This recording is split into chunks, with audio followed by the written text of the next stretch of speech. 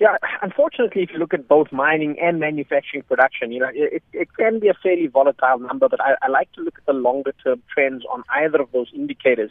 And unfortunately, it's not pretty. So we have seen a deterioration in both mining as well as manufacturing production.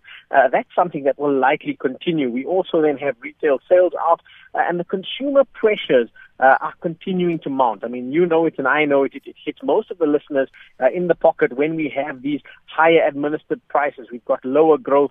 Jobs growth isn't really coming through. So I think all of those factors are filtering through to a much more muted domestic economy than we are seeing in terms of the recovery in terms of some of the global economies. And unfortunately, that's kind of the backdrop that we're faced with.